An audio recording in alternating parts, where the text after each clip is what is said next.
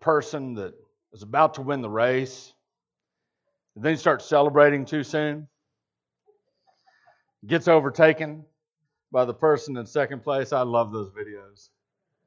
I mean, some of you, you might see something like that and you think, oh no, that's just terrible, not me. I love them. It's like the jogger at the end of the marathon wants to stop and shake hands and give high fives to all of his friends, and not knowing the second place jogger is right behind. Or you got the cyclist who waves to the crowd with both hands, loses control of the bicycle, crashes right in front of the finish line. Or that football player starts to celebrate before he gets into the end zone, drops the ball at the 1 yard line, does his little dance, not knowing that the play is still alive and that he didn't score that touchdown. These people that do all that, they make the same mistake. And this is the mistake I want to talk to you about today. It's the mistake of presumption. Presumption. In fact, presumption can be a sin. A lot of people presume a lot of things about their own life. Some people, unfortunately, presume that they're saved. That's the worst mistake you could ever make. They think, well, I'm good with God because I haven't committed those big sins. I haven't killed somebody, or if I did kill somebody, I'm real sorry for it. God will overlook that, right? I'm a pretty good guy. I'm sure I'm going to get into heaven someday. The sin of presumption. That's a dangerous one right there. Some people commit the presumption of the authority to criticize and to condemn other Christians. We don't think about that very much, but sometimes there might, even among God's people, be someone who thinks that I'm pretty important. I'm pretty up there. And it's okay for me to look down upon these other Christians and to condemn them, to look down upon them, to be their judge, as if we know someone else's heart. There's the presumption of thinking we know future events. And that's really what we're going to talk about today. People live as if they know the future. Let's see what the Bible says about that. Take your Bible and turn to James chapter 4. James chapter 4, verses 13 through 17. The book of James is near the back of your Bible, just past the book of Hebrews. James chapter 4. We'll read verses 13 through 17. I'd ask you to stand with me, please, in honor of the reading of God's Word. I'll read aloud, and you read silently. James chapter 4, verses 13 through 17. Listen to what James says. And of course, as always, as we've been journeying through the book of James, we find that James is very much direct and to the point. He says, "Come now, you who say, today or tomorrow we will go to such and such a city and spend a year there and engage in a business and make a profit. Yet you do not know what your life will be like tomorrow. You are just a vapor that appears for a little while and then vanishes away. Instead, you ought to say, if the Lord wills, we will live and also do this or that. But as it is, you boast in your arrogance. All such boasting is evil. Therefore, the one who knows the right thing to do and does not do it, to him it is sin." Let us pray. Heavenly Father, I pray that you would illumine our minds today and apply this passage of Scripture to our hearts so that we can live rightly before you. In Jesus' name we pray. Amen. You may be seated. You might not think it's a big deal to make certain plans for the future. I mean, we all make plans. We all sort of assume things are going to turn out okay. And if we even give it some thought, we might say, chances are everything's going to be fine. And so we'll just go ahead and make our plans. But here's the deal. Your future is not certain. Your future is not certain. It is not predefined or predetermined. By the way, when I'm talking about your future here, I'm not talking about the eternal future of God, the plans that God has for your life and my life and for anyone who believes in the Lord.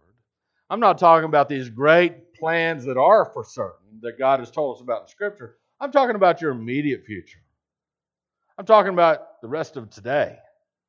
I'm talking about tomorrow, this week, this month, this year. You don't know. You don't know what is going to happen. And I don't believe that the things that are going to happen in your immediate future are predefined or predetermined. And I could be mistaken. But I do not believe that every single thing that will happen in your life or in the history of humanity has already been predetermined by God, and that we simply find ourselves as mindless robots carrying out God's predetermined plans. I think if that were the case, it seems to me that God would be the author of sin, in fact, and we know that He's not. But even if you do believe that God predetermines every single happenstance, and you believe, for example, that it's been predetermined that at 5:23 p.m. today you're going to stub your toe and accidentally utter out a word that you shouldn't say, all that would mean, even if you believed all of that, is that God knows your future because He planned it. It still doesn't mean you know your future. The truth is, you and I are very ignorant about our immediate futures. And so don't live like you know what your immediate future will hold. Your plans for tomorrow or next week or next month are unknown to you. You might ask, well, Pastor, are you saying that it's wrong to make plans? No, not at all. You can set goals.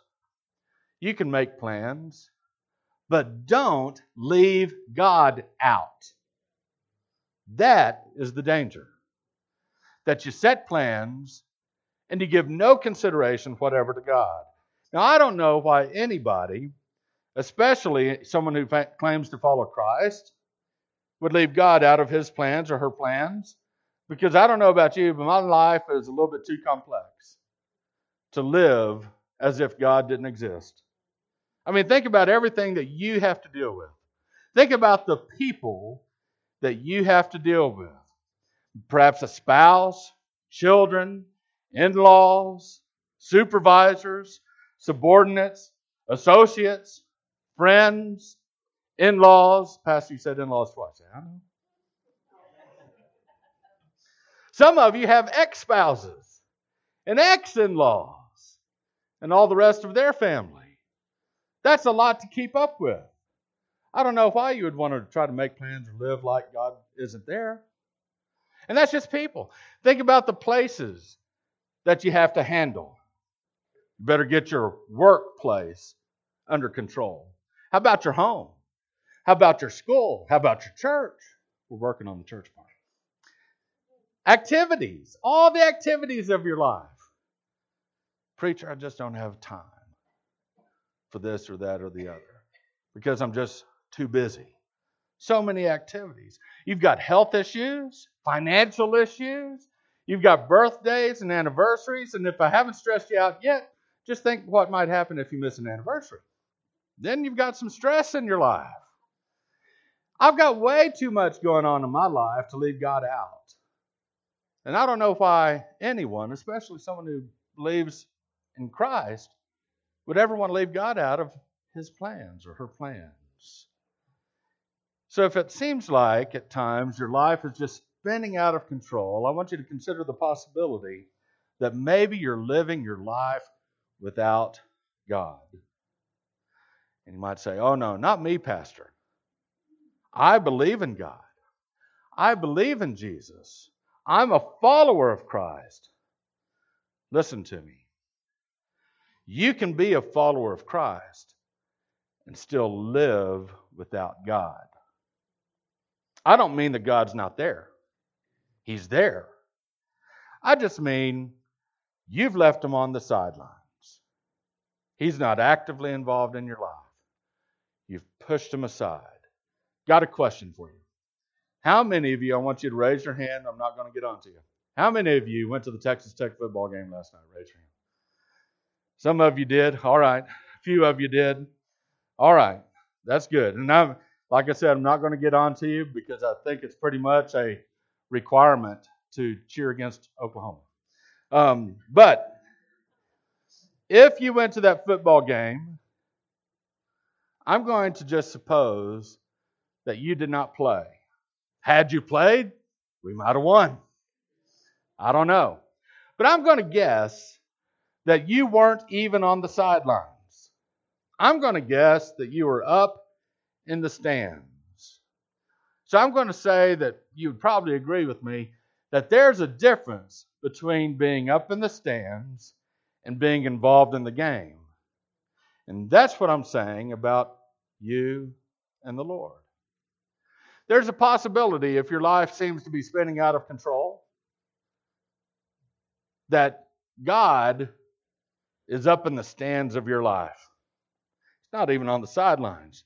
You've just allowed God to be an observer, watching you do the whole thing. You can live your life without God, but why? I don't know why you'd want to do that. Listen to what Jesus said in Matthew chapter 6, verse 33. But seek first God's kingdom and His righteousness. Seek it. Go after it, Jesus was saying. And all these things will be added to you. Put your focus on Christ and keep it there. You put your focus on Christ. You seek after the righteousness of God, the kingdom of God.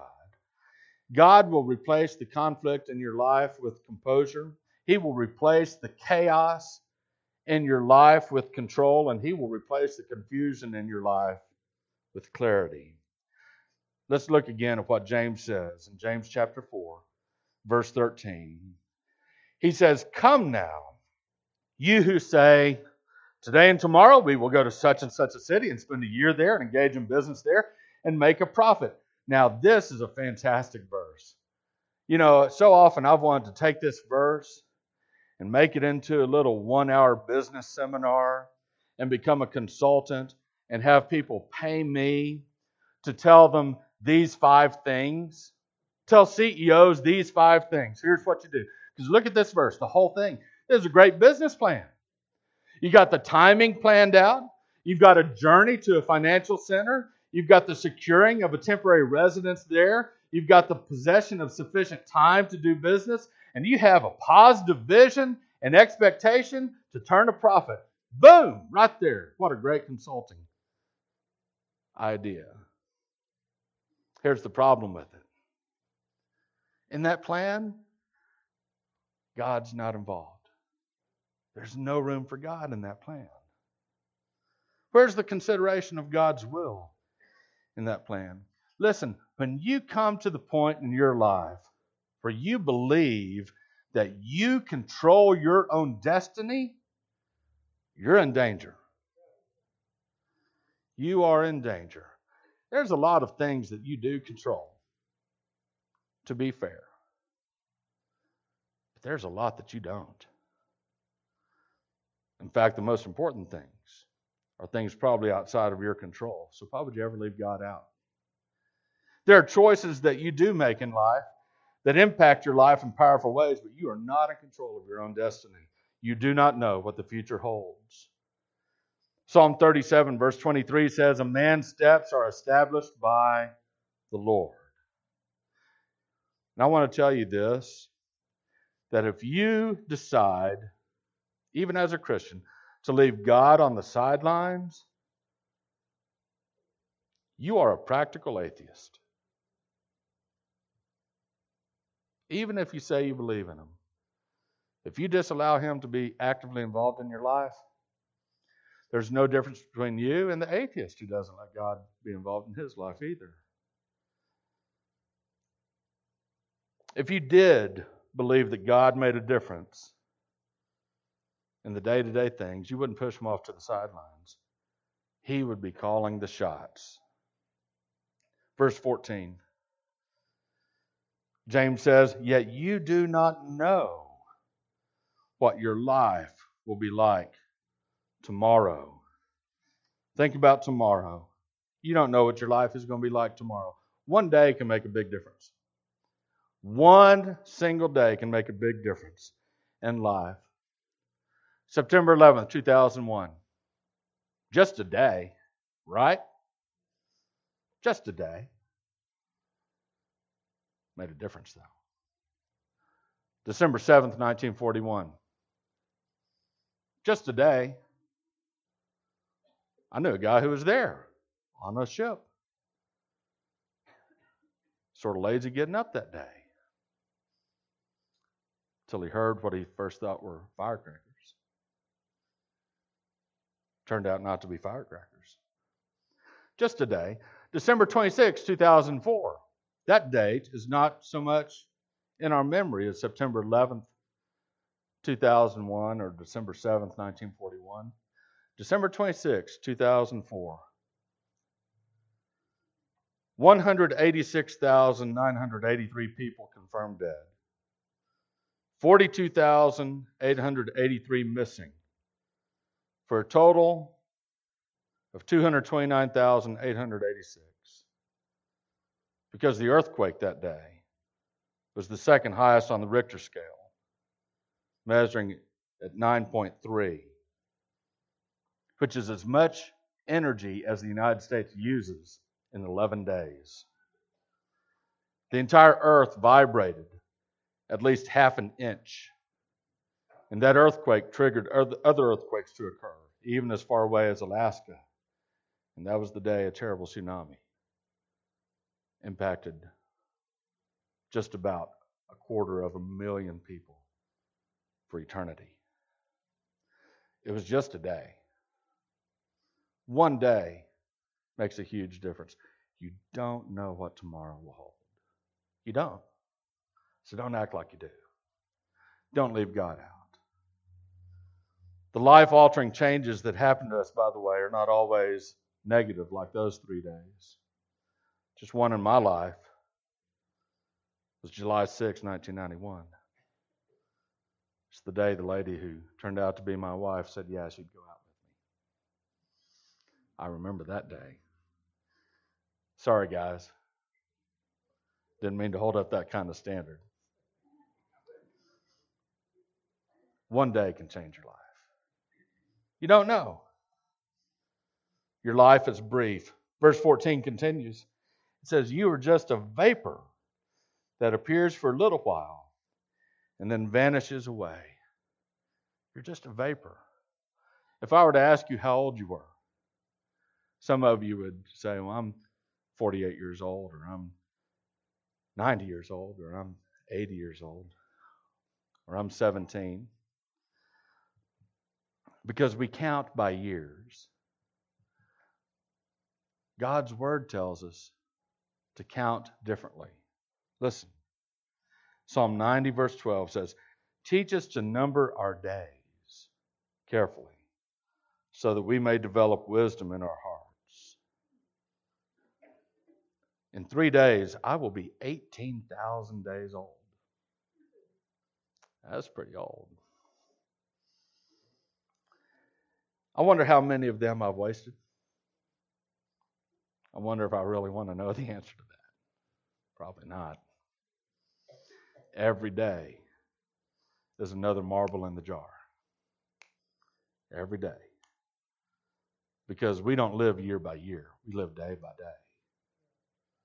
We need to understand that. In the movie Lord of the Rings, when circumstances were dire and bleak, the hobbit Frodo said, I wish it need not have happened in my time. To which the wise wizard Gandalf replied, so do I, and so do all who live to see such times. But that is not for them to decide. All we have to decide is what to do with the time that is given us. Wise words indeed. Now I want to give you 3 simple principles of life that have to exist if you want to see God to be if you want God to be active in your life. 3 things, real simple, right here from God's Word. Principle number 1, God's will needs to take priority over your will. Okay? God's will has to take priority over your will. I mean, what do you want more than anything? Right now, what do you want more than anything? I know the answer might be to get out of this sermon. But what do you want more than anything? In general, in your life, day by day, what is it that you want? Some of you, if you'd be honest with yourself, you'd say, I want that new car. Oh, man, I'd love to have that car. I want the new house. Or I want to retire. I just want to quit my job. I want to be done with it. The answer to that question should be, more than anything else, I want to do what God wants. That should be the answer. Verse 15. Instead of making plans without God, you ought to say, if the Lord wills, we will live and do this and that. If the Lord wills. Think about that. Living according to God's will. That's part of the model prayer, the Lord's Prayer. Jesus taught us to pray, your kingdom come, your, God's, will be done on earth, here where I live, as it is in heaven. Therefore God dwells. What is God's will for your life? Sometimes teenagers will ask that question because they're getting to the point where they have to figure out, do I go to college? Or if I do, where do I go to college? Who am I going to marry? What kind of job am I going to get? The big three questions. What's God's will for my life? Some people think that's a very difficult question to answer, but it's not. God tells us exactly what His will is. If you were to do a study, and I would encourage you to do the study, you could do it. You don't have to be a biblical scholar to do this study. You could probably even do it just searching on the internet, where it says the will of God or God's will in the New Testament. Here's what you'd find. You would find that God wants you to be saved. 2 Peter 3:9, the Lord is patient toward you, not wanting any to perish, but all to come to repentance. What does God want? Number one, He wants you to be saved. Now, a lot of us in this room, we've got that settled, and that's good. If you don't have that settled yet, if you're not yet a follower of the Lord Jesus Christ, you need to settle that today, because you don't know what tomorrow holds. Settle it today. Second thing God wants, He wants you to be filled with His Spirit. Listen to this. Ephesians 5:17 and 18. Don't be foolish, but understand what the Lord's will is. Don't get drunk with wine, which leads to reckless actions, but be filled with the Spirit. That's God's will. Be filled with the Spirit. It means to be under the control of the Spirit of God day by day. That's God's will. What's God's will for my life? He wants you to be holy. 1 Thessalonians 4:3 and 4 says, for this is God's will, your sanctification, that you abstain from sexual immorality. God also wants you to submit to human authorities. 2 Peter 2, verses 13 and 15 says, submit to every human institution because of the Lord. For it is God's will that you, by doing good, silence the ignorance of foolish people. So submit to governing authorities. Okay? Here's the one we don't like so much. God wants you to suffer for His sake. 1 Peter 4:19. Those who suffer according to God's will should, in doing good, entrust themselves to a faithful Creator. What's God's will for your life? I just told you. All the rest are details that God can work out. So principle number one, let God's will take a priority over yours. It comes to the point where you basically say, God, I know I've sort of been wanting this in life, whatever this is. But now, more than anything else, I want to do what you want me to do. I want your will to be done in my life. And if you can't pray that prayer honestly, then that's the problem. Principle number two, if you want to see God active in your life, be humble. Be humble. Be a humble person. Verse 16. James says, but as it is, you boast in your arrogance. All such boasting is evil. You know, for me personally, I find it fascinating that God calls making plans arrogance and evil in this verse, if those plans don't include Him. When was the last time you actually said to someone that you made an appointment with something like this? Hey, if the Lord wills, I'll see you on Thursday. Where you actually said this. And you might say, oh, that sounds silly. Well, maybe it sounds silly to you, but maybe it sounds humble to the Lord to start adding, if the Lord wills, to your plans. Principle number 3. If you want to see God active in your life, if you want to get Him where you're not pushing Him off to the sidelines, but actively involved in the plans and the details of your life, here it is. Do the right thing. Just do the right thing. Be committed to doing the right thing all the time. Verse 17, therefore, to one who knows the right thing to do and does not do it, to him it is sin. I got to ask you a question.